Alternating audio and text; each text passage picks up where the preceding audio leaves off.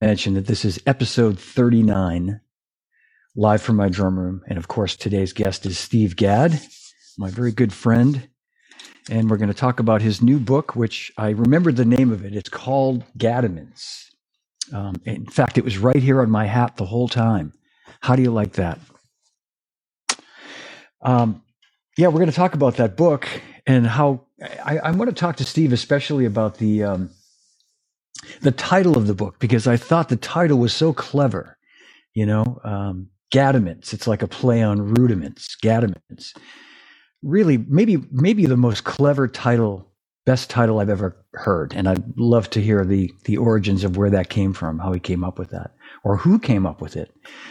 Because it's genius. I just think the title is genius. So I'm going to just comment on a couple of the comments. Los, I'm glad you like this shirt. This was made by my friend Mike Trickett, who has a t-shirt company here in Massachusetts. And he sent this to me completely as a surprise.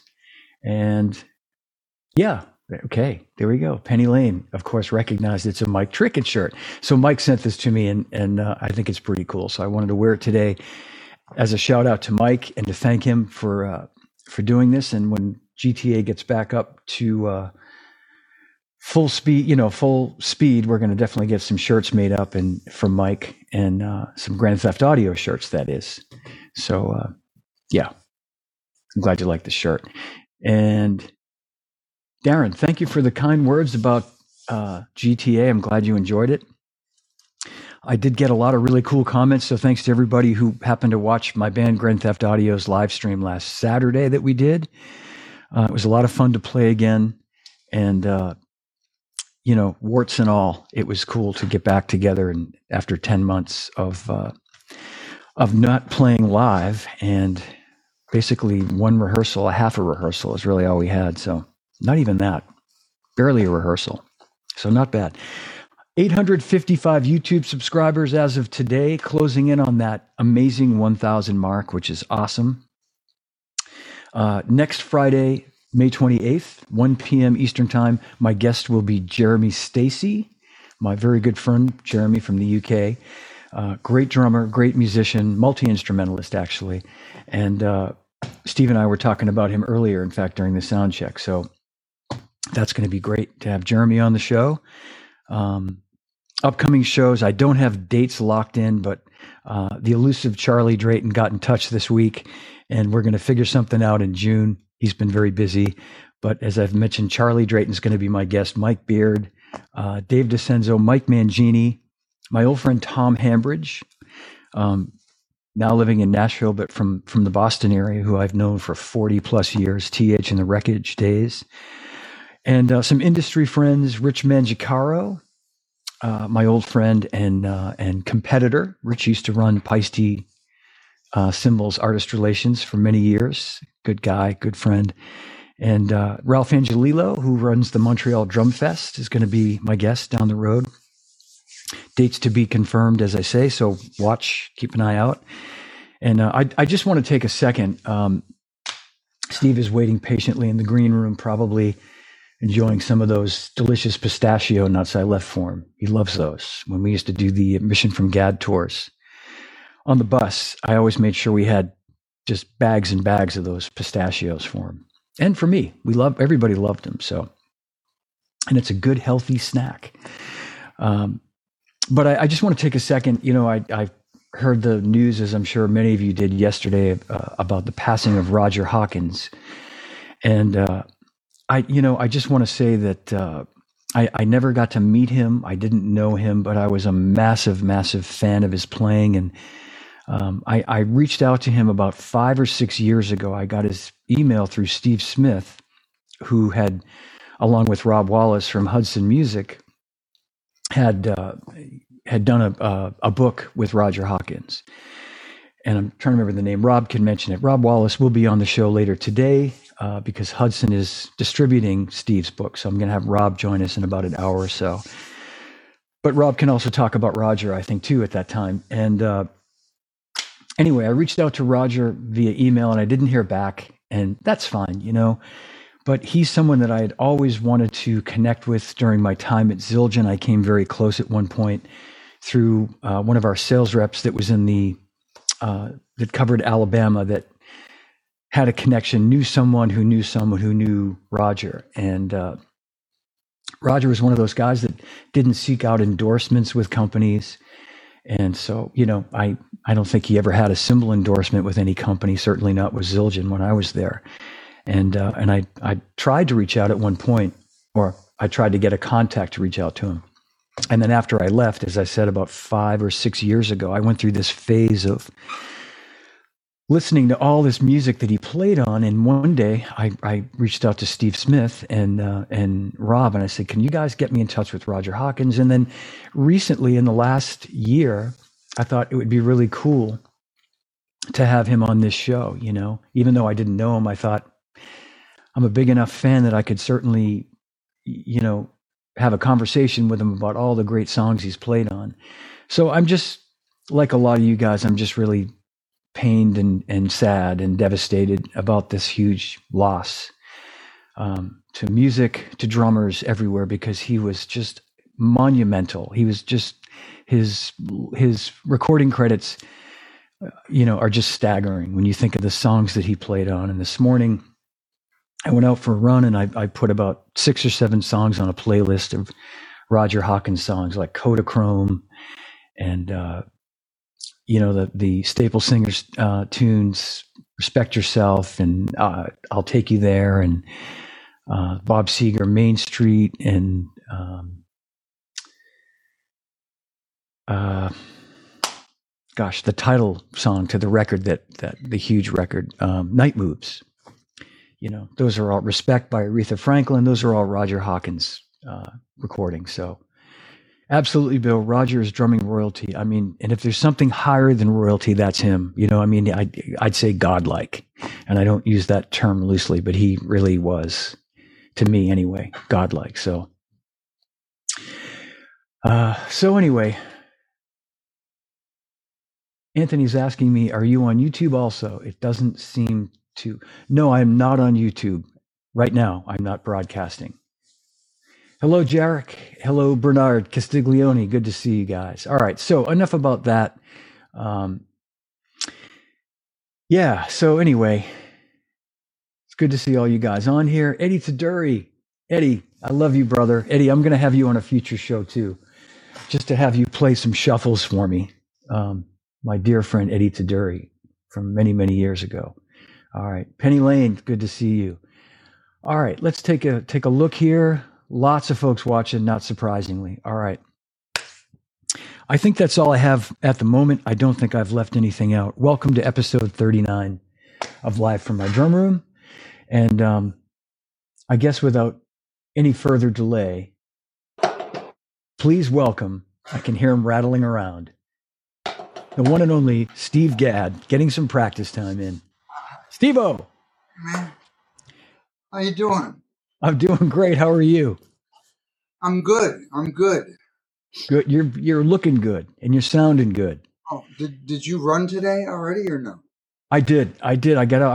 I was before I brought you on. I was telling everybody, and I meant to mention this earlier. I'm sure you heard that Roger Hawkins passed away in the last day or two. And I went out this morning for a run, and I had a bunch of his recordings on a playlist that I listened to while I ran. And so nice, right? What a beautiful, beautiful drummer, Yeah. I was talking about the song Kodachrome by Paul Simon, and for a long time, I think a lot of us assumed that was you on that song. And I remember looking at a list of his credits. I think it was in Max Weinberg's book that he did that Big Beat book Max wrote about 40 years ago, and he had Roger interviewed. And I think that's when I learned that he played on some of those older songs. Yeah, before I played with Paul. Yeah, yep.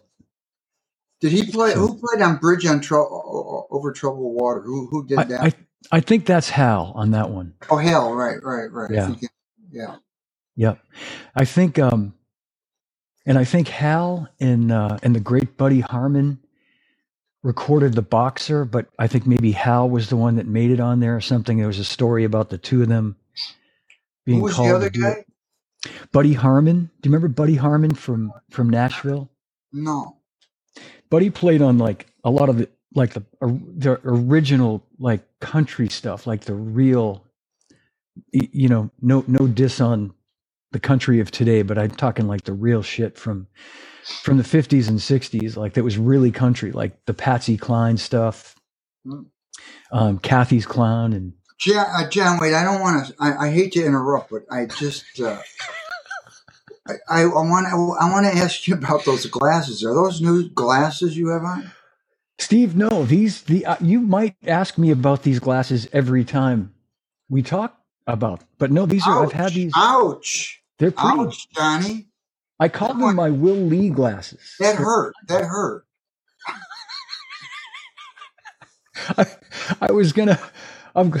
I'm glad you mentioned that, because I was feeling a little down talking about Roger Hawkins, but the minute you came on the screen, I was immediately lifted up, and especially with your comment about the suspenders, I looked for some suspenders before we went on the air, and I could not find any suspenders.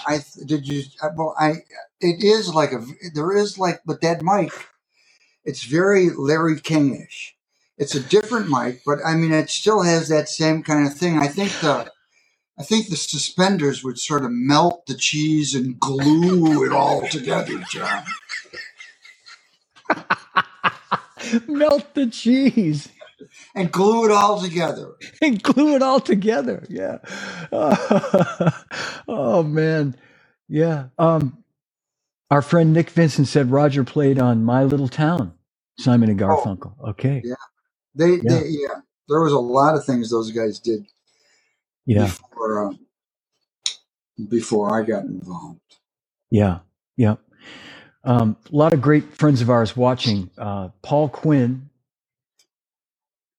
my favorite and your favorite attorney, is watching. And Paul, I want to say hello. And I thought about you this morning, and you're another guy that I will be getting in touch with that I think could give everybody some really great, valuable, free legal advice. That's right. I said free legal advice. So you've been warned about that.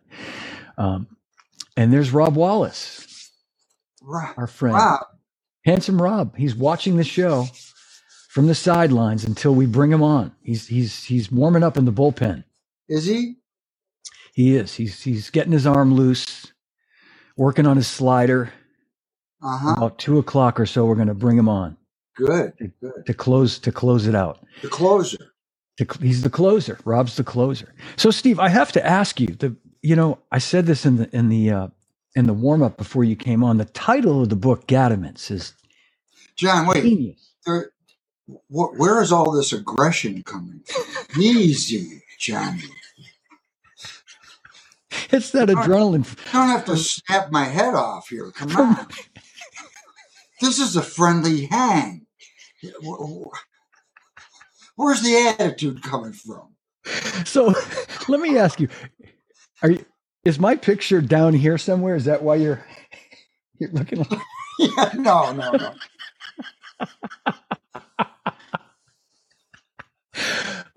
So I wanted to ask you about where that great title came from, Gadamants. It's genius. And I'm just wondering who could have thought of such a great title like that. And I just, there's some, old rudiments in there, but there's some new things that I sort of discovered, Yeah.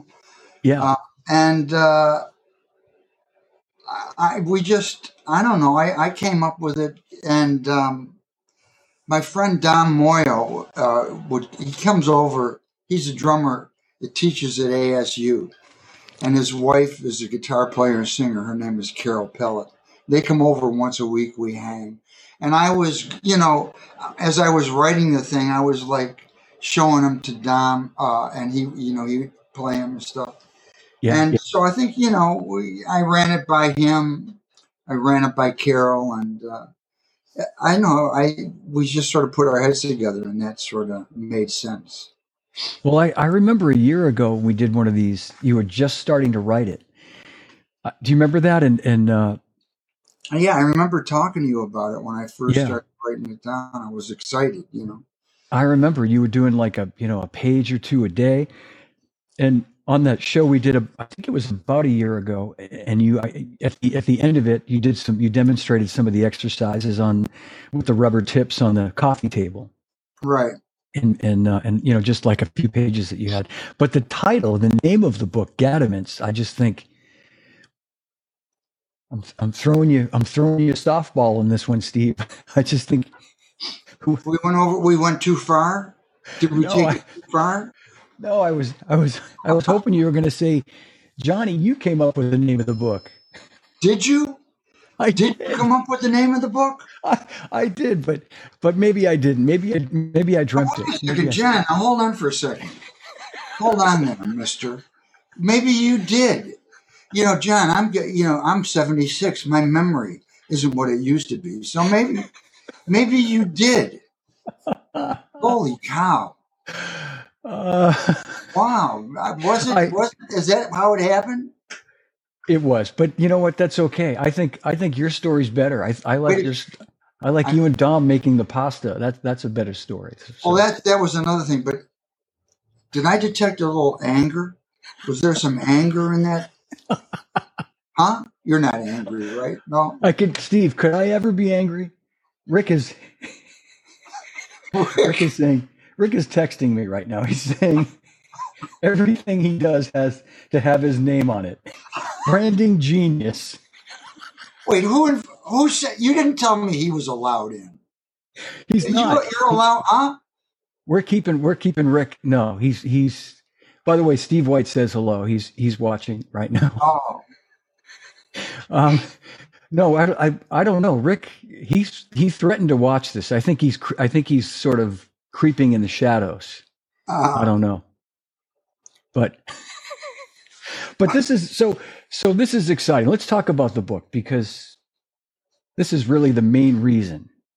Well, not the main reason. It's one of the reasons we're here. It's a reason why we're here. Okay. Yeah, I mean, when the pandemic started, I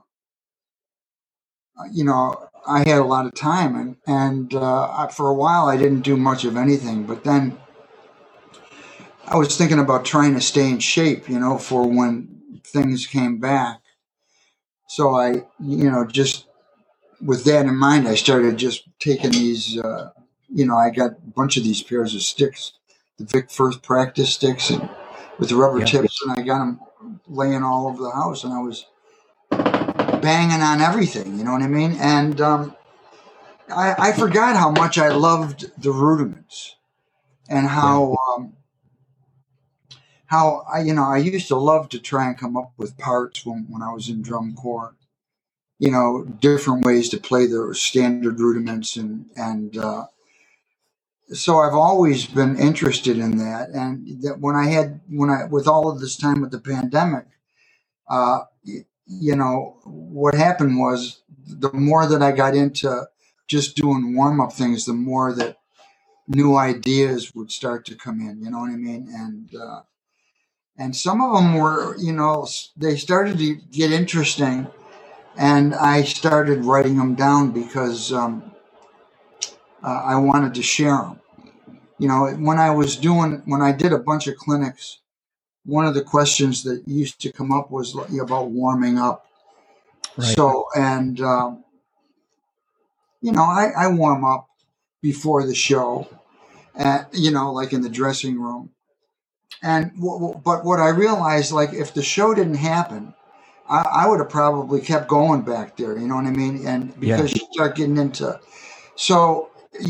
into little things that are different from the way you did them before, or maybe a new way to do something. So when I started during the pandemic, I had the time. I didn't have to, once I started, I got into it, man. And it just, time started flying by. Yeah. And I started writing the stuff down.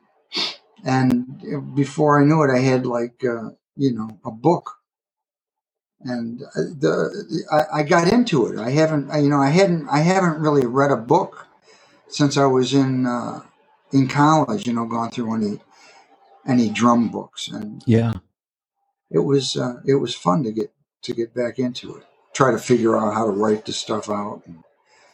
It was, I mean, just having been there for some of it, peripherally anyway, like, when you would call or we'd talk on the phone and you'd tell me, you wrote a few more pages, and just the enthusiasm that you had was so great, and the fact that, I guess it would have been easy for anybody to write a few pages, kind of get it going, and then move on to something else. You know what I mean? Like that sort of thing happens all the time. I do that. I start something, I don't always finish it, but I just love the fact that, in the springtime, you mentioned it. I remember in the summer sitting on the ferry one day coming back from the vineyard, and you texted me a couple of pages. I don't know if you remember that, and then in typical Steve Gadd fashion, you called me to make sure I got the text. And and you said, "Did you get it?" I'm still not sure. Did you ever get that text? Did you get it? John, don't lie. Do not lie. I can tell if you're lying. I know you can. Yeah, I was excited. You know what I mean? The stuff, it was sort of different. It was interesting, and I was anxious to get some feedback, to see how other drummers felt about it. Yeah. No, I think it just shows how excited you were about it, how enthusiastic you were, and you kept doing it and finished it, and we're going to see it, I think, pretty soon, or I think in a couple of weeks. Rob, I guess, will probably tell us exactly when it's going to be out, but I think we're real close. So yeah, and we got the notation looks like old notation, like the rudiments that I read when I was growing up, and I tried to phrase it so there's like either 2 or 4 bars on a line. So I tried to make it as clear and easy to read as I could. Yeah. Yep. And when we were putting it together, I started realizing also how, like the amount of the balance of how one page looks next to another. You know what I mean? Yeah. Because I just didn't write one page after another. Like I finished a thought, and so I kept that separate. So not every page had the same amount of staves full. You know what I mean? So it just, when you see it the way it's laid out, I'd be interested to see how you felt about it. Absolutely. Yeah, I think that's great that you're talking about that, because I know there are a lot of elements like that were really important to you, that you wanted it to have the feel of those books, those classic books like Stick Control and Syncopation and the books that we started out with that are still like kind of the Bibles of today, with right. The NARD book. Did you ever go through the NARD book? No, I didn't. That was like the National Association of Rudimental Drummers. Yeah, they had a book and go through all the rudiments. I liked the way they looked. I got used to reading that stuff. Yeah, that's above my pay grade, Steve. That's above my. And the other thing is, like, it's so important how many bars you put on a line. You want it to be so you're helping the guy that's reading it. You don't want to make it more confusing by not making it as balanced as you can. Yeah. Yep. And are there some handwritten notes in there from you too? I know you talked about that, or exercise handwritten stuff. Well, like 6-stroke roll, and the handwritten part would be with no mustard. That would 6-stroke roll, no mustard. That was the handwritten. That was the handwritten part. Nothing more than that. Like Flamadiddles displaced, not homeless.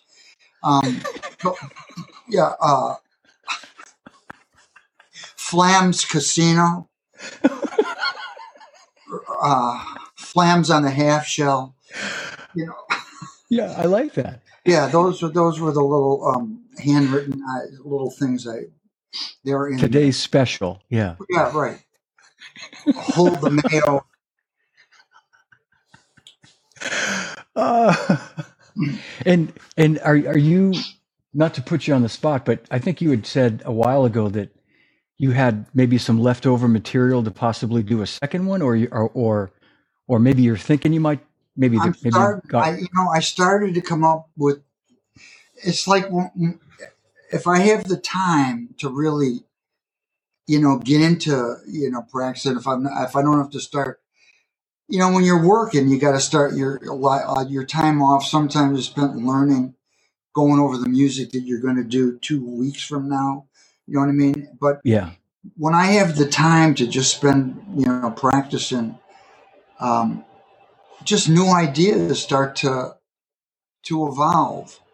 But I mean, you have to get yourself in the zone, though. You gotta be able to be in that place where you don't have anything pressing to do. You know what I mean? You got a lot of time, and you can just sort of stay with it, no matter yeah no matter how long it takes. And when you're in it, time goes by fast, but it's still you're in it for a long time. Yeah, absolutely yeah that's when the ideas start to evolve. yeah yeah You can come up with variations that aren't just variations for the sake of being a variation, but where they're variations, but where it makes sense musically. You know what I mean? Where you can come up with a sticking. So after you play 2 bars, that start with the right hand, then you go back and do it with the left hand. So you're constantly working on both sides, yeah and you're constantly trying to stay balanced. You know what I mean? and So yeah, yeah, sorry, go ahead, Steve. I'm sorry. no, go ahead. Um, and I came up with this idea. No, I didn't come up with it, but I'm sure other people have done this before. But about displacing, the rudiments, hmm and and so and then the way I displace it is like you take a rudiment and you start if you divide the first note into 4/16 notes, you start the rudiment on 1, and then you start it on the and to 1, or the E, 1 E and E. You start yeah it on every one of those 4 beats, and it changes. The sticking doesn't change, but you have to. It creates an independence between your hands and your mind, because when you start the same sticking on a different beat, it makes everything feel different. yeah You know what I yeah mean? So it's a good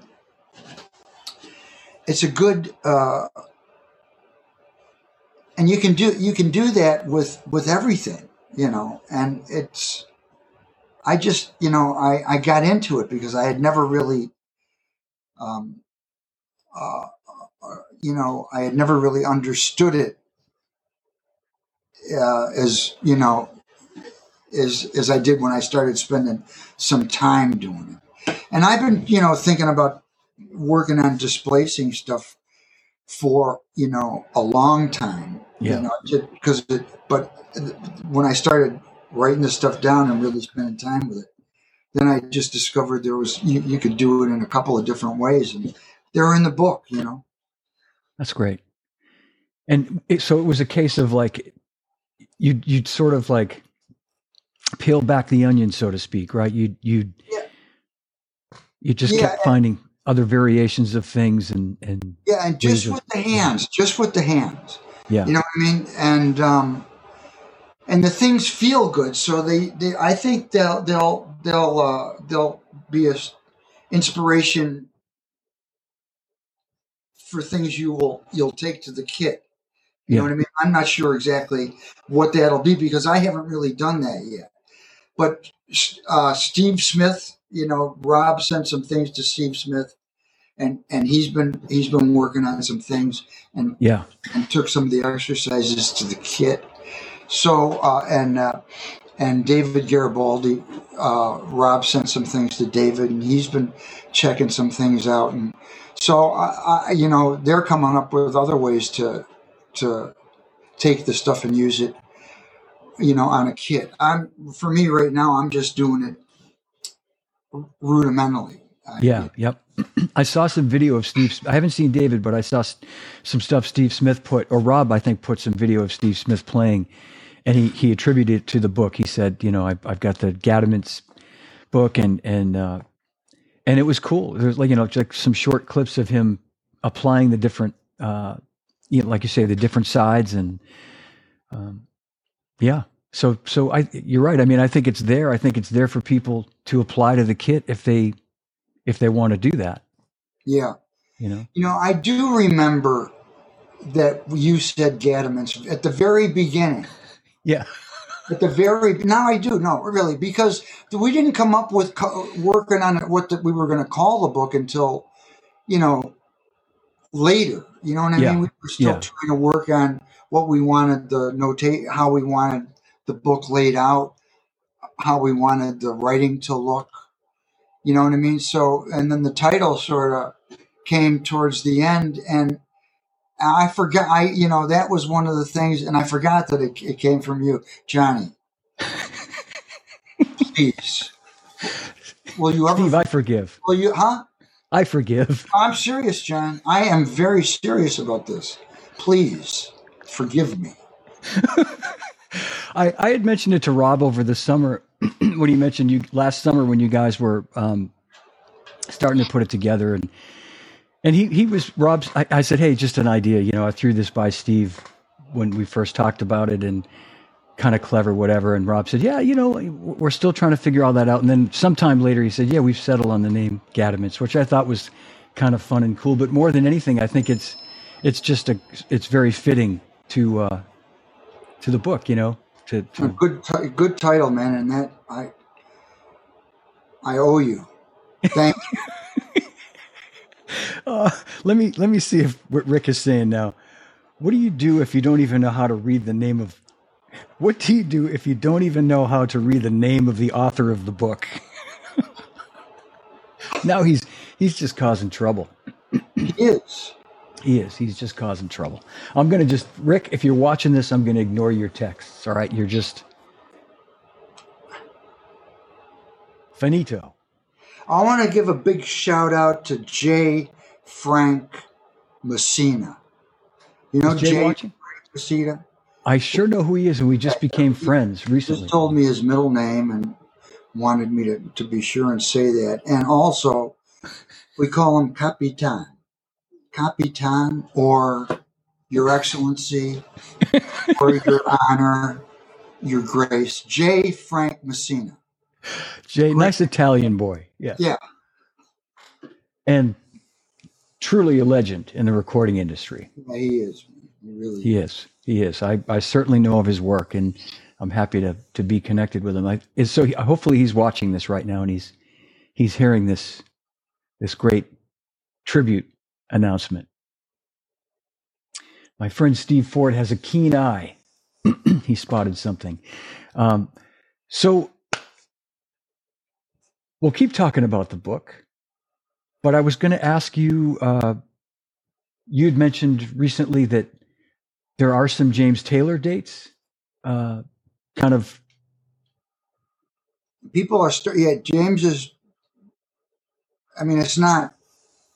It hasn't been announced because nothing is written in stone yet. But everybody's trying to get back out there. Towards the end of July and beginning of August, hopefully.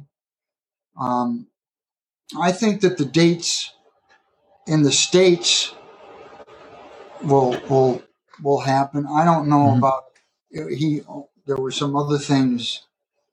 I'm not sure if we're supposed to be talking about this, but I don't. Okay. I don't know what's gonna what things are gonna work and what things aren't. They're still trying to figure that out now. Yeah. But it looks like the States definitely are gonna start happening. Great. I hope so. I see other people starting to book things too, right? Yeah, yeah. I mean, I definitely. It seems kind of selective. I know that there were some dates booked for Fenway Park in Boston this summer, and some are go like it's weird. Like some are still happening, but some have been postponed till next year. But it Again, looks like yeah. So I don't know if it's the artists deciding they're going to wait, or if it's the promoter saying for whatever reason they can't make they can make some shows happen, but they can make others not happen till next year. I don't know, but like and we'll see. I know they want to go out for it. It doesn't make sense financially unless you can go out to a full house, Yeah, you know. So it's I don't really, that's those guys are working on that stuff and have been. They're talking to doctors, trying to figure out a safe way to do it. It's a big thing, man. it's a big thing. I agree, and I thought the same thing, Steve. That it's financially it for a lot of these bigger acts, it doesn't really make sense. I don't think financially to go out to a half full venue. Not if you're So taking a full crew and a band and yeah, everything. It doesn't. yeah, yep. So it may make sense to just wait till next year for some of these acts to and assuming 2022 will be back to 100% normal, and it seems like we will be because things are looking really good. So But I think I knock wood. think that, I mean I'm hopeful that I feel pretty confident that the stuff in the States, the James thing is going to happen whenever they announce the dates. Oh, great. Okay. So I'm looking forward to going out and doing it. I hope it works. You know. Yeah, yeah. It's probably the longest you've been off the road that I can think of. Yeah, I have. This is the longest time I've had off. Yeah. Yeah. Um, so Well, you've made good use of the time, Steve, and I that's tried to. Yeah, I did, and yeah. I mixed that album with my son. The one I sent you is for the Blue Note Yes. Tokyo. Yeah. In fact, let me get that. Hang on a second. Let me show everybody. Hold on, everybody. Hold on. I should have had this ready as a prop. Yeah, we did. That was we played the Blue Note in 2018, and they recorded it, and we listened to the during the pandemic. We got a hold of the tapes and listened to them and remixed them. I remixed them with my son and Rich Breen, mastered it, and it was fun. It was Yeah. nice. It was great to work with my son Carlo. Um, I'm happy with the mixes, and yeah, so that was something that was nice to, anything that you can do musically when everything else is shut down, for me was great. So Yeah. Yeah. it was great to hang with one of my kids, and so. Oh, the other thing that was not. I mean, we used to have 6 dogs, and after when we had 5 when the pandemic started, and that picture there, that one over there is Jackpot. Yeah. He was my little bulldog, and as soon as I got off the road with the pandemic, he and I would hang all the time. But he had some kind of thing that wasn't real noticeable, that some kind of little defect from birth Yeah. that started to show itself when he got to be 10 years old, was right after the pandemic started. Mhm. So and like about 4 or 5 months after the pandemic, it got so bad we had to put him down. But he hung with me for a lot of me writing this thing, man. I remember. And Yeah. so the thing that's been great about the pandemic for me is to be able to spend a real lot of time with these dogs. I mean, I get so much pleasure and love from these guys, and they make me laugh. And he was my little buddy, man. He just hung, when I I was know. playing. Well, because I remember Charlie. And Yeah. do you have a dog now?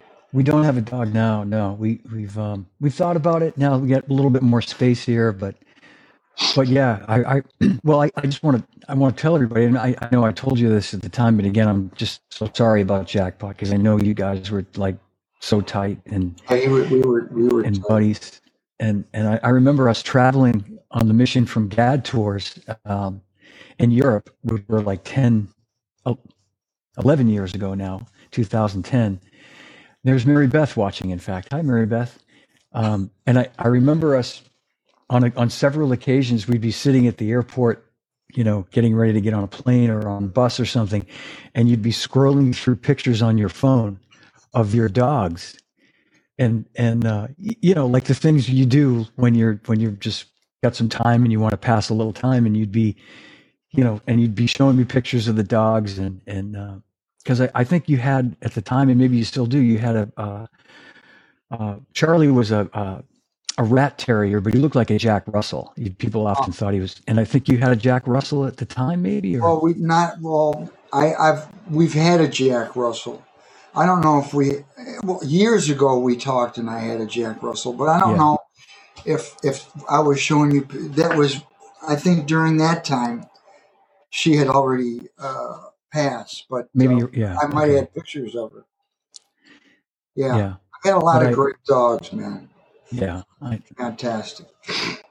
well, I can, I can totally see it too when I see the pictures of you guys when Carol puts pictures on Facebook or something or Instagram or something, and I see you guys with the dogs, and then many times we'd be talking on the phone and I'd hear them in the background or one or two of them or something, and you'd be out running something. You're just like, oh, I'm just out and running some errands or something. I got the dogs with me, and I just thought, that's just so great. Take them out for a ride. They love that. Oh, they do. They love it. Yeah, They do. yeah, I have a lot of fun with them, man. I really do.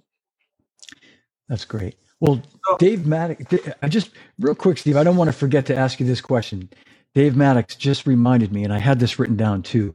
And he's a big Jack Russell guy, by the way. But yesterday I mentioned to you his question about the size of the hole in the front bass drum head, and Dave, I'm going to try to hopefully ask Steve the right question here.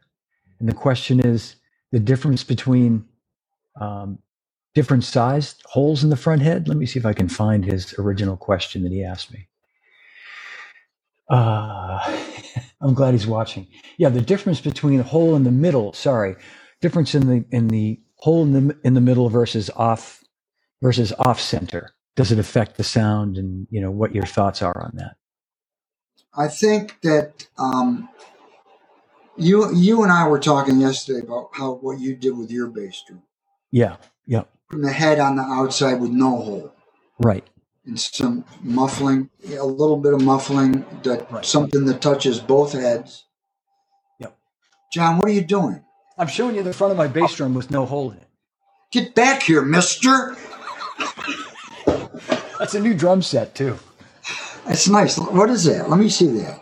It's a early mid 70s Gretsch. I got a few Gretsch drum sets. I don't know if you knew that, but that's got the little spurs that come out of the drum. Yeah, that's the real shit. Well, what year is that?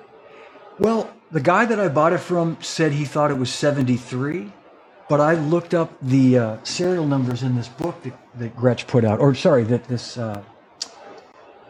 Rob Cook or someone else did a book on this on dating your Gretsch drums, and according to what I came up with, 1975. So they're kind of newer than I thought. They're kind of new drums. What you thought they were? I thought they were older. I thought they were 73, but I think they're 75. I don't know. Okay. Somewhere. So anyway, getting back to that question. So you were saying like you got a nice sound with no hole, Right. you had a mic inside, and you had like some padding just touching both heads a little Right. bit, and you also put a strip on the outside head, the muffling, or where was it? No, I don't use any other muffling other than a little EQ pad inside, just touching the batter head and the front head. So the outside head doesn't have anything; it's just a head, right? Yeah, just a head, just a little bit of the EQ pad touching it. Yeah. So when you put a big hole in the bass drum, that sort of eliminates any kind of tone. Yeah. You know what I Yeah. mean? Because, Yeah. but if you put a small hole, an off center, you've got a shot at still getting some tone out of that outside head. Like not as much as you would get without the hole, but more. Right. You have more of a shot at being able to get some kind of tone. Yeah. So, and still be able to get the mic inside the head without having to have it installed, know? Yeah. So, yeah, I mean, and that if you're not traveling with your own kit, like if you had yours mic'd the way you wanted it with two heads, then you would have to take that and they just plug them, But if you're going to different venues or and they're getting different kits, if you're trying to get that kind of sound, you have them put like one of those heads on with the offset hole, and then you can still get a mic inside, and you still got a shot at getting some tone. Yeah. So I think that would be why they would offset it. It would give the outside head a little bit more resonance. Makes perfect sense. Yep. Makes perfect sense. Yeah. And that I years ago did what you said, cut in the old days of, well, I shouldn't say the old days, but I remember, kind of really just going for a really dead bass drum sound and just getting everything from the mic, and just, and in the PA, and you, like you said, you cut a big hole in the front, put some padding inside, and all you really got was that. Yeah, that's all you get. And unless and even if you put that in if you put that in the monitor, say you're in a club, I'm not talking about big venues now. Yeah. Yeah. You're in a club and all you got is a monitor and you want some bass drum in it. If they don't have a sub, it's hard to get it's hard to make the monitor feel like you're moving any air. Right. It's like you're amplifying a piece of wood. You know what I mean? Yeah. It's like, exactly. And so, for me on the road, because I don't have a bass drum with heads on both sides and a mic in the middle that's permanent. The way I get a sound is you try to get them to put a sub up there, and I just put a little bit of bass drum in the sub,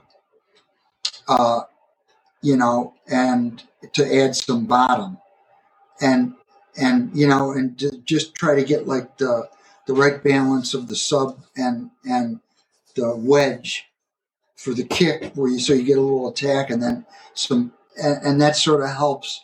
That gives me the feel like I've got both, like the bass drum's got both heads on it. It gives it a bottom. So exactly. But that's the way you got to do it if you're not traveling with your own stuff. But what you're doing is a great idea. I love that. I bet you the drum sounds fantastic. It really does. It really it's. And I mentioned, I use that Kelly shoe mounting system. So the Shure Beta 52 mic is mounted to that. It's in there nice and secure. It's suspended about not quite midway down. It hangs on these suspension. I'll send you a picture of what it looks like inside there, but it's the mic is actually probably just below dead center. Just below dead center. So it's dead center between both heads. That's cool. Yeah. And it really, I mean, it's, and I'm going to send you a video clip, excuse me, of my band. Just ignore the rest of it, but I think you'll dig the bass drum sound because it has that, what we're talking about, that. No, I understand, man. That's because I know it's a problem when you play live in small places. Yeah. if you put the kick in the monitor, it doesn't. You don't get any bottom unless you got two heads on it. Yeah, So exactly. you did what I would have done, man, if I was doing gigs like that. That's the only other way, except to have a sub there, a little sub. Yeah. That, And I use the in-ear so I can actually get a good sound. I can get a good bottom sound through my ears, with that combination. So But even acoustically, it feels better. It really does. Yeah. It even feels like you're playing a drum. It feels like you can mix yourself into the music with something that sounds like the way it sounds when you're playing it. You know what I mean? Yeah. Not like a piece of wood that's coming out of here. When you can hear your drum with two heads, the drum sounds like it's got more bottom, and the drum does what you want it to do. Absolutely. Yeah. Yep. But you've got to do it. You've got to, the best way to do it is to mic it from the inside, I think, to try and do it from, Yeah, I think so, Steve. I mean, it's worked out. I hesitated to try it that way for a long time. And then when I finally did, I couldn't, there was no turning back. I ended up putting him in a bunch of different drum kits so that I can just, if I'm going to take my Rogers kit, or I get a bunch of Gretsch kits or a Ludwig kit to a gig, it's ready to go. I just plug it in and that's the best way to do it, man. Yeah, that's it's ready to go. So I'm just going to read a couple of comments here that John Ferraro says hi, our buddy John Ferraro. Okay. Let me see. Rob is standing by. I can bring Rob in just a minute. Let's see.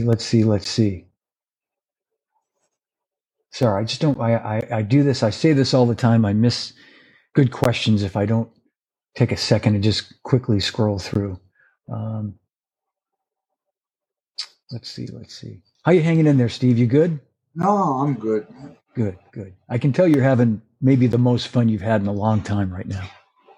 This is the most fun I've had since I got up today.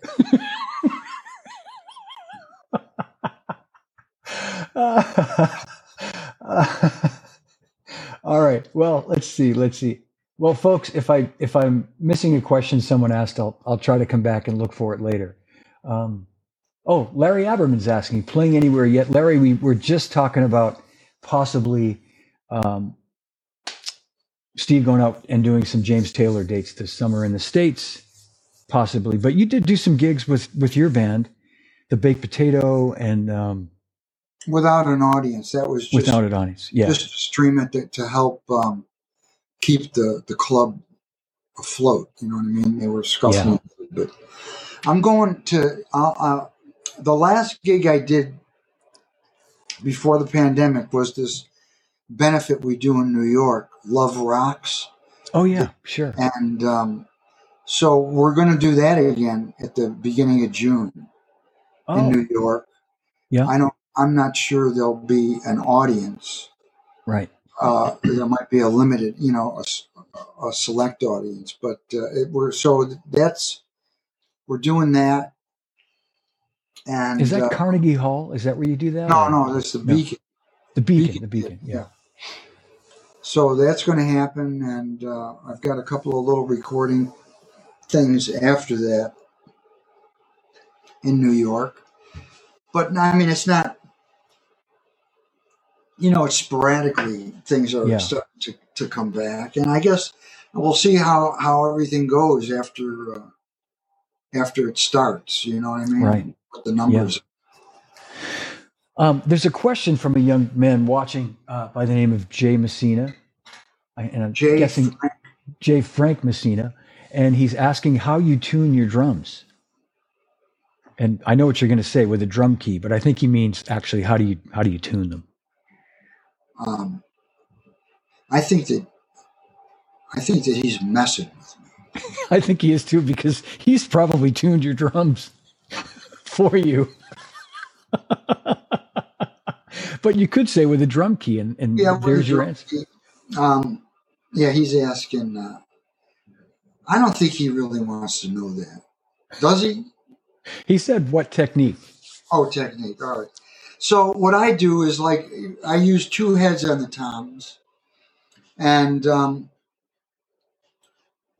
I get the you get them both where the drum starts to resonate a little bit. You know what I mean? And Yeah. then you tune the top head to where you get it to feel good to touch when you hit it, and then the bottom head is sort of is the tone you can raise and lower the tone of the drum. Right. So and it's just trial and error. You know what I mean? But the more that you do it, the more you learn how like the bottom head you can get the top head to where it feels good, and then if the pitch is a little bit off and you want to raise it, you can use the bottom head to tighten it up and raise the pitch. And Yeah. it's Yep. and then you go to the next time and do the same thing to try to tune the drum to itself, get it to where it's responding good, and then you have to tune it so it's the next step from this other time. You got to get it the other pitch, so it's like Yeah. there's no set way. You know what I mean? You just start out and go for it. You know what I mean? Yeah. Yeah. Yeah. And what you say is so key as far as the no pun intended on the key, but the bottom head plays such an important part. I used to make these, sarcastic joke videos about, what do you even need the bottom head for? It's just, it's just for looks or whatever. But I mean, that to me, the whole sound of the tom toms comes from the bottom. I mean, not the whole sound, but it's so important. Yeah, a lot of it. And I with these drums, I just got these the other day, and I have a bunch of Gretsch sets that are all the same configuration: 9x13, 16x16, 14x22 inch bass drum, and they're all pretty consistent the way they tune up. This set was a little tricky. It had some ambassador heads on it that I think were just old, so I took those off. I thought they were going to be okay. They didn't look too beaten up, but they weren't tuning up right for me. So I put these Remo classic heads on that are the ones that they make for old drums. They're like a little oversized. Oh, I don't know about those heads. Yeah, Remo came out with these heads because old Gretsch drums, for example, the shells were slightly oversized. So if you put like a 13-inch coated ambassador head made today on an old Gretsch drum, sometimes it's a little tight on there. So you get these classic fit, and they're tiny bit bigger, and they sit a little better on the drum. So I put one of those on the 13, and it tuned up great. The What's 16, on the bottom? Clear ambassador, and it's a regular clear ambassador, and it's fine.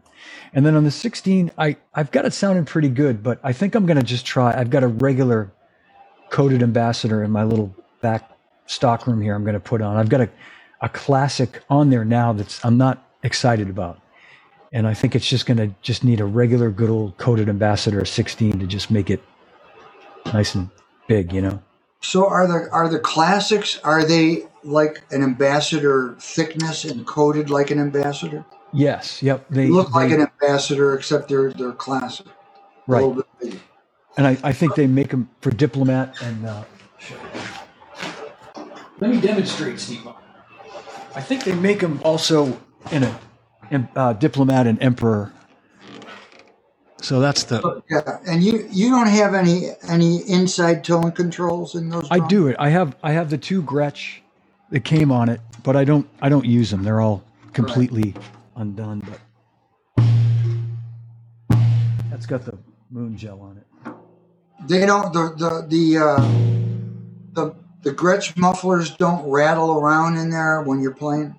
They really don't. No, they really don't. They I know they can, but these are pretty good.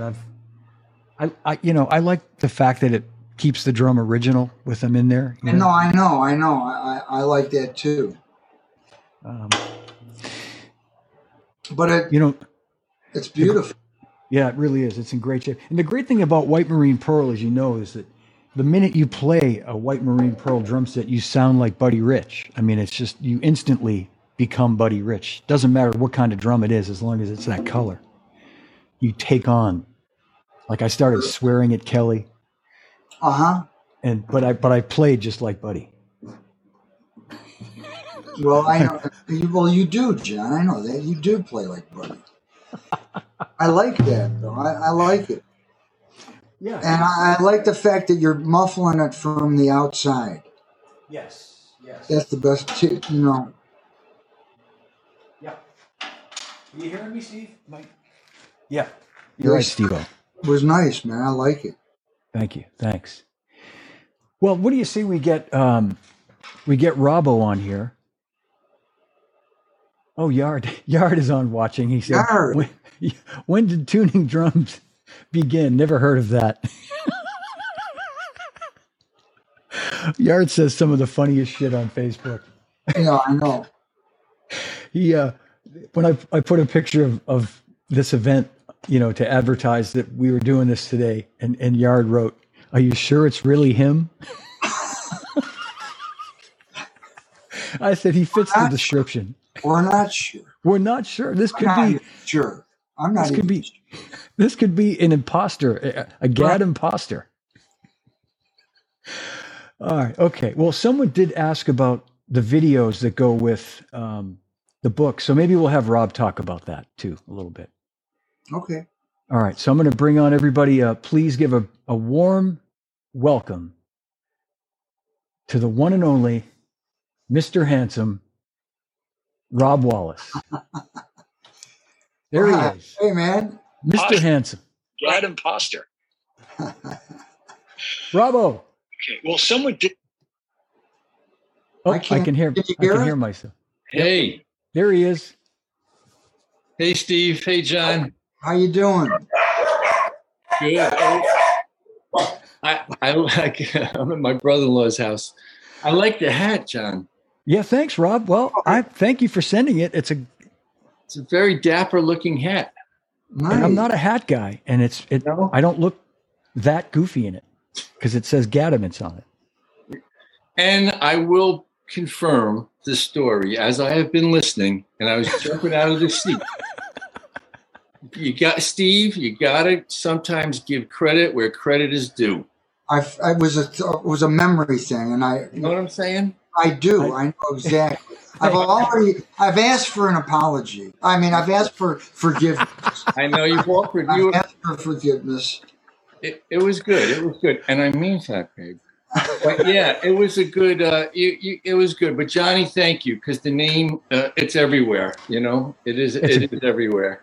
That's great. It's painful, I know, to admit that I thought of it, and I apologize for thinking of it.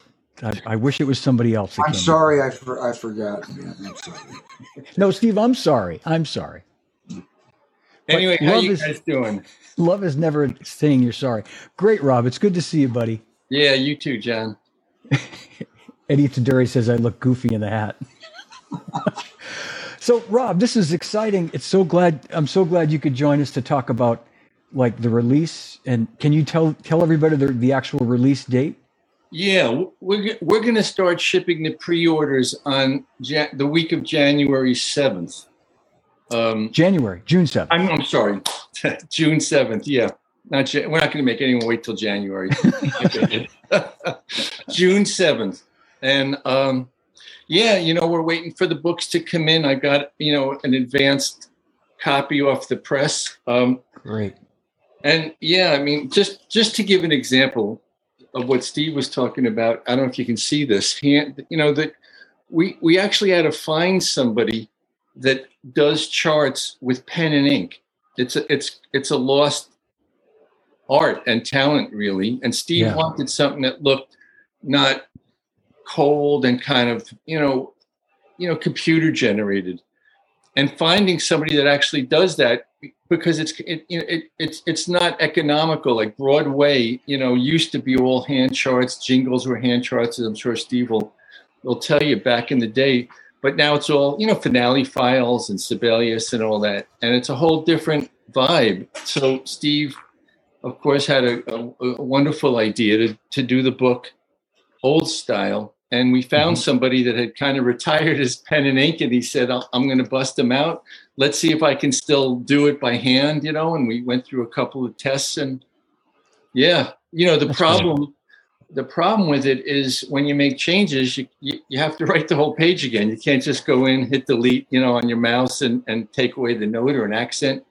So, we drove this poor fellow Roy a little crazy, I think, but we ended up with a really great looking product. And it was really at Steve's, insistence that we explore that route to see what it would look like. And it really is, it's a really unique looking thing. And there's a couple of pages where there's a fold out, because Steve wanted to be able to see all 3 pages at a time instead of 2. So there's a fold out in the book, and you get to put it on a music stand and see 3 pages. That's great. Awesome. That's a great idea. Like each rudiment is like a different idea, and I wanted to keep the ideas separate from each other. So rather than start a new idea on a page where there was already something happening, I just wanted to organize it in a clearer way. I think I just think it's important to make it as user friendly and as informative as possible. Yeah. Yep. And we really, I think we did Rob and the guys we did fantastic. I'm really, knocked out with the way it came out. And Steve was involved in literally the look of the pages, how many, staves down the music started if it wasn't a full page. We left a lot of space so that it didn't look intimidating. So, it's really Steve's, stamp on every aspect of the project, really. And I saw there was an earlier question. Somebody asked, is there video? And the answer is, yeah, there's, I think it's 84 or 86 exercises in the book. And there's a video of Steve demonstrating each one of them at a tempo that you can kind of comprehend and try to emulate. So it's, it's completely, informative. And the videos are real simple and just Steve counting them off with a click. And when I heard, Steve was talking about the whole concept of displacement, it gets complicated pretty quickly. And we have a click in there so that you can always know where the downbeat is. Oh, great. Because otherwise you get completely, real quick to kind of lose your spot and get turned around on the time. So the click always accented the one of the bar louder. And so there's always a click going. So there's a DVD inside the book? No, the video is online. There's a code that you get in the book, and you get that online. And then eventually, when we release it digitally, you just tap the screen and the video box pops up right there. Wow. It'll be embedded. Yeah. Yeah. This is exciting because I knew Steve had specific things that he wanted to do. And it's so great that you guys, Hudson, the only guys I could think of that could bring it to life. You know what I mean? Like all the things that he was looking to do. I remember talking to you about it last summer, Rob, too, about I forgot about the handwritten, I made reference to handwritten, but when you were talking about the ink and everything. Yeah.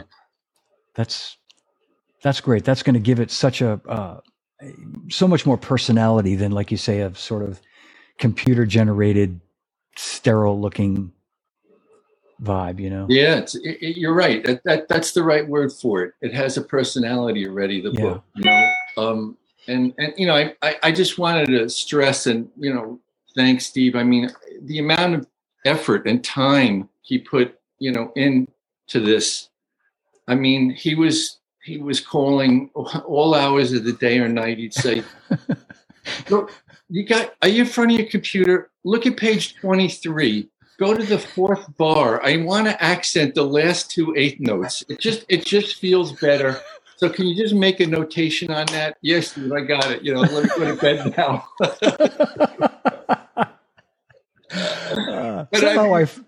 it was a lot of work, and he put, every note, literally every note was analyzed and gone over, and changes made, and it really, and anybody that's seen it so far, and I know, Steve mentioned, Steve Smith, a couple of guys have seen kind of an advanced, a copy of it, they just think it really does reflect Steve musically, and this stuff all grooves, it feels really good to play.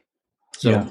And it's good for your chops. It really, working on the rudiments strengthens. We alternate, so you cover both hands, and it does help. The rudiments with flams can make your chops stronger, man. When you get them comfortable. So Oh yeah. it's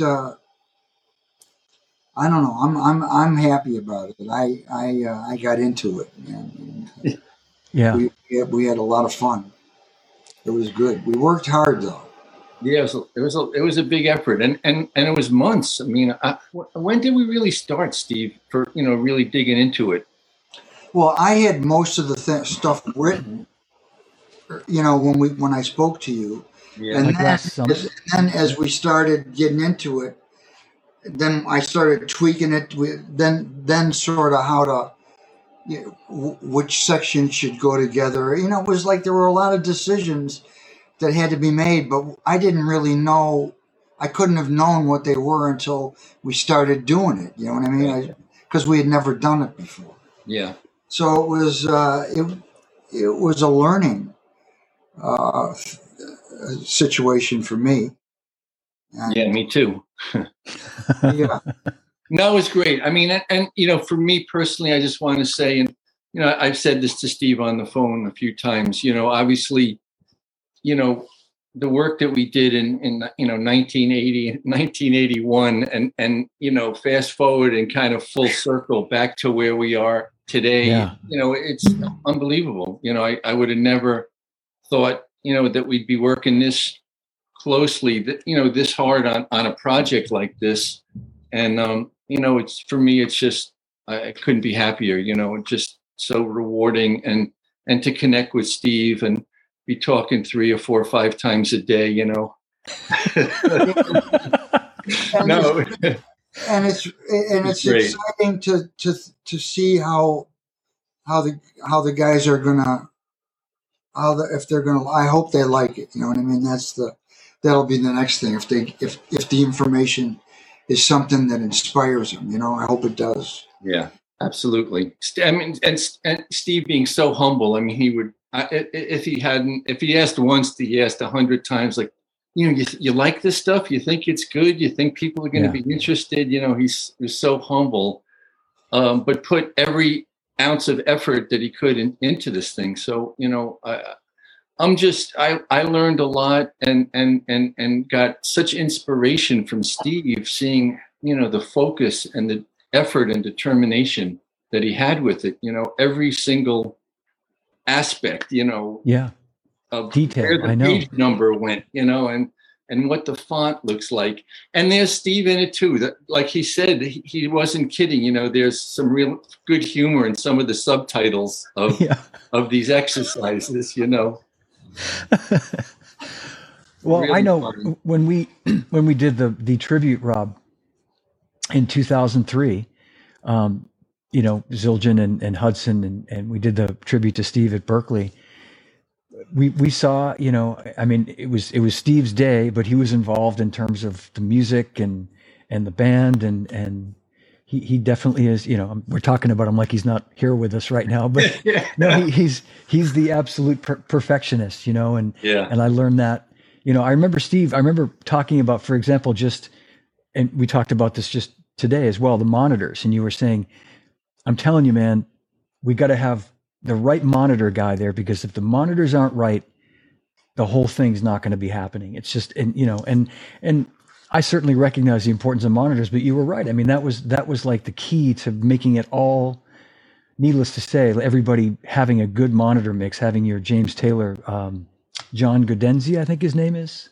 John, Yeah, the monitor guy there. Like that was a huge thing to have him there to mix the monitors, and make that.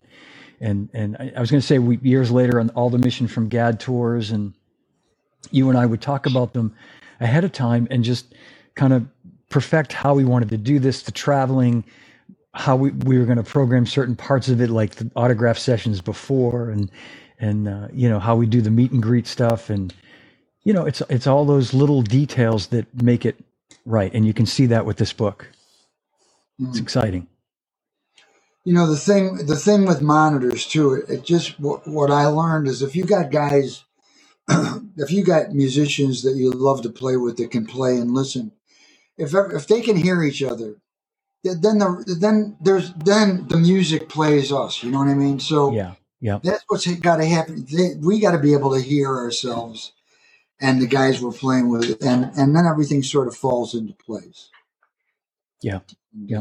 I remember when we were filming the Drummers Collective 25th anniversary show, and Steve was there with the Gad gang, and same exact thing, doing the sound check. And I was standing next to Steve, and I could see that he was not happy. You could see it on his face. You could see his body language, and he just stood up and looked at the monitor guy and said, we've got to start from scratch. It was probably a guy that had more of a rock and roll attitude to the sound and pushing it out really loud and hard and edgy. And Steve literally said to the guy, turn off everything that you just done and let's go drum by drum, and went through each thing, and it was night and day. The whole band sounded so different after a half an hour sound check of everybody getting what they wanted in the monitor.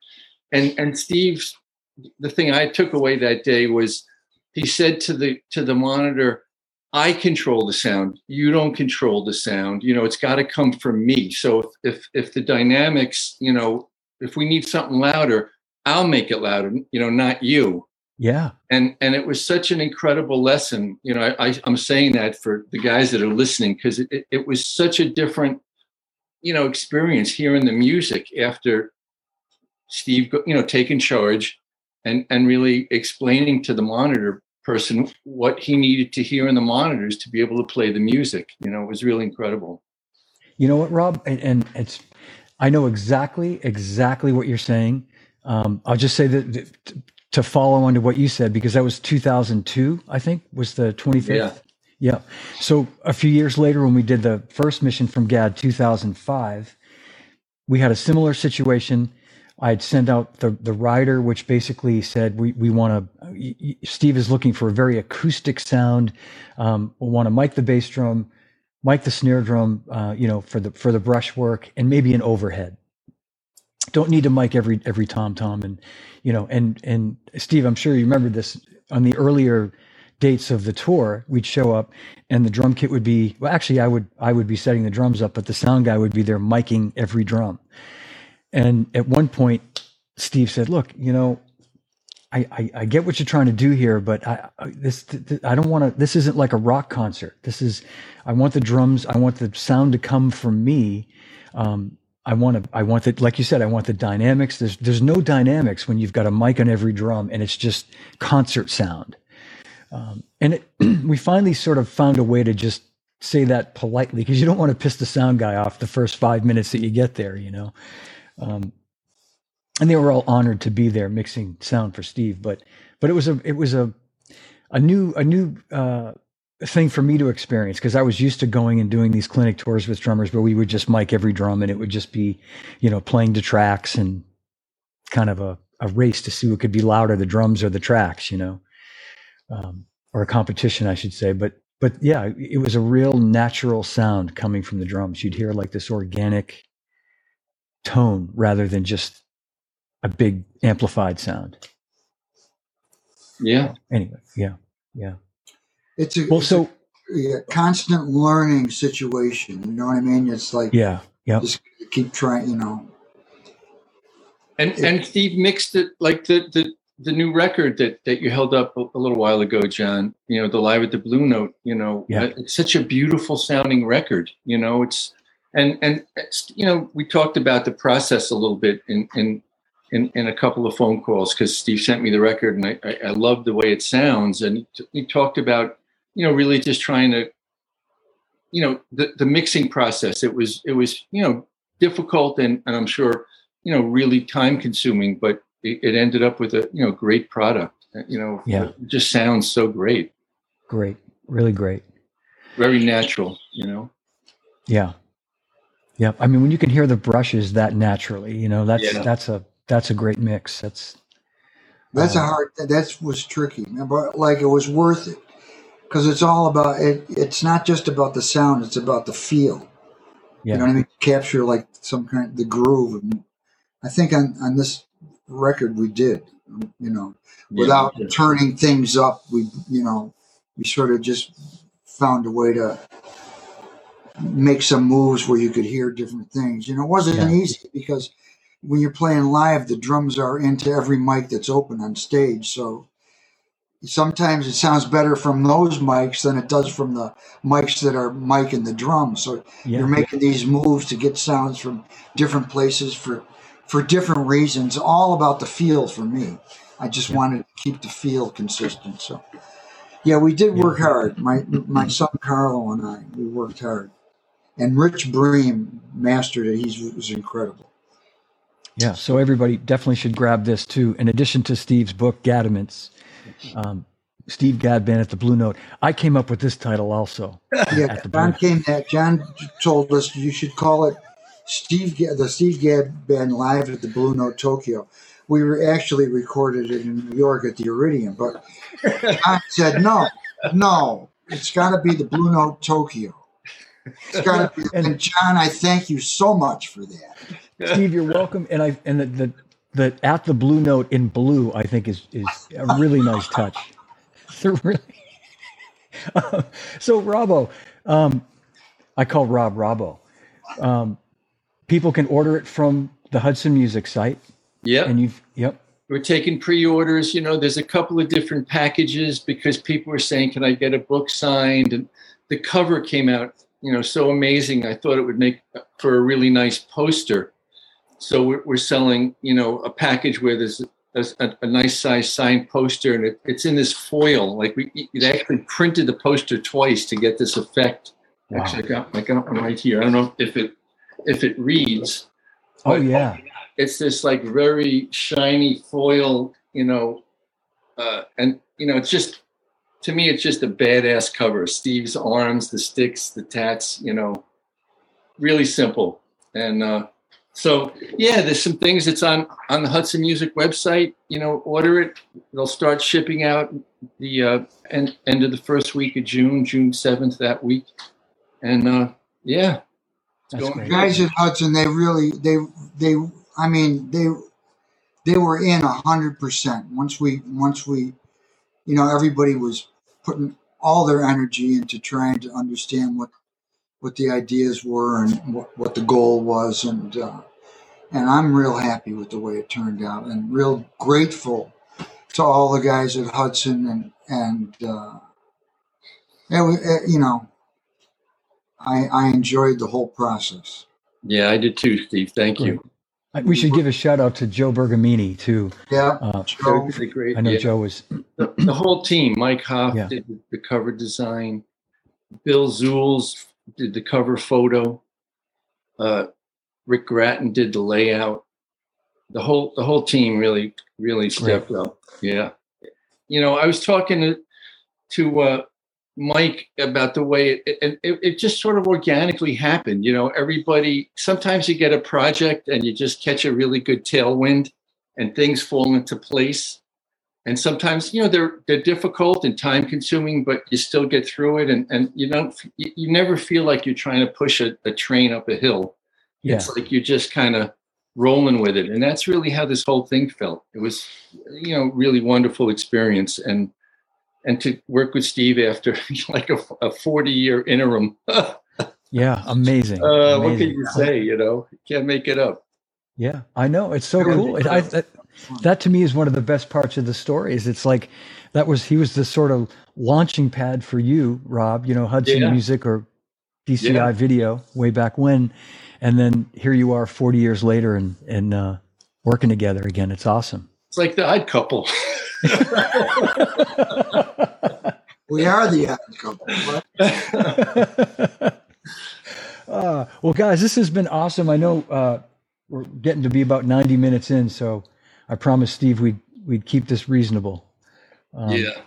Any final thoughts or anything else you guys want to cover or say before we Just close it out? thank you, John, for doing this and helping us get the word out, and thank you for Pleasure. Steve for bringing this project, to me, giving me the chance to work on it with you. It's just an experience and something I'll take with me for the rest of my life. well, thank you, man. John, thank you for all that you do. I know I bust your chops and stuff, but I appreciate you, man. And I love know. you. I love you guys. Love you too, Steve. You too, Steve. And I wouldn't have it any other way. You know that. And Rob, I want to just comment on that shirt. That's a really happening shirt you're wearing. Is that Bill Murray or is that? It's something I picked up when my wife was in Paris, just at like a flea market, but I did go out and get a shave, and I was going to get my nails done, but I figured you really couldn't see them. So I skipped it, but a little summery kind of thing, That's top notch. I'd expect nothing less. All right. Well, everybody, thank you. Rob and Steve and Robbo, if you could hang on for 1 second, I'll end the live stream and we'll just say goodbye in the chat.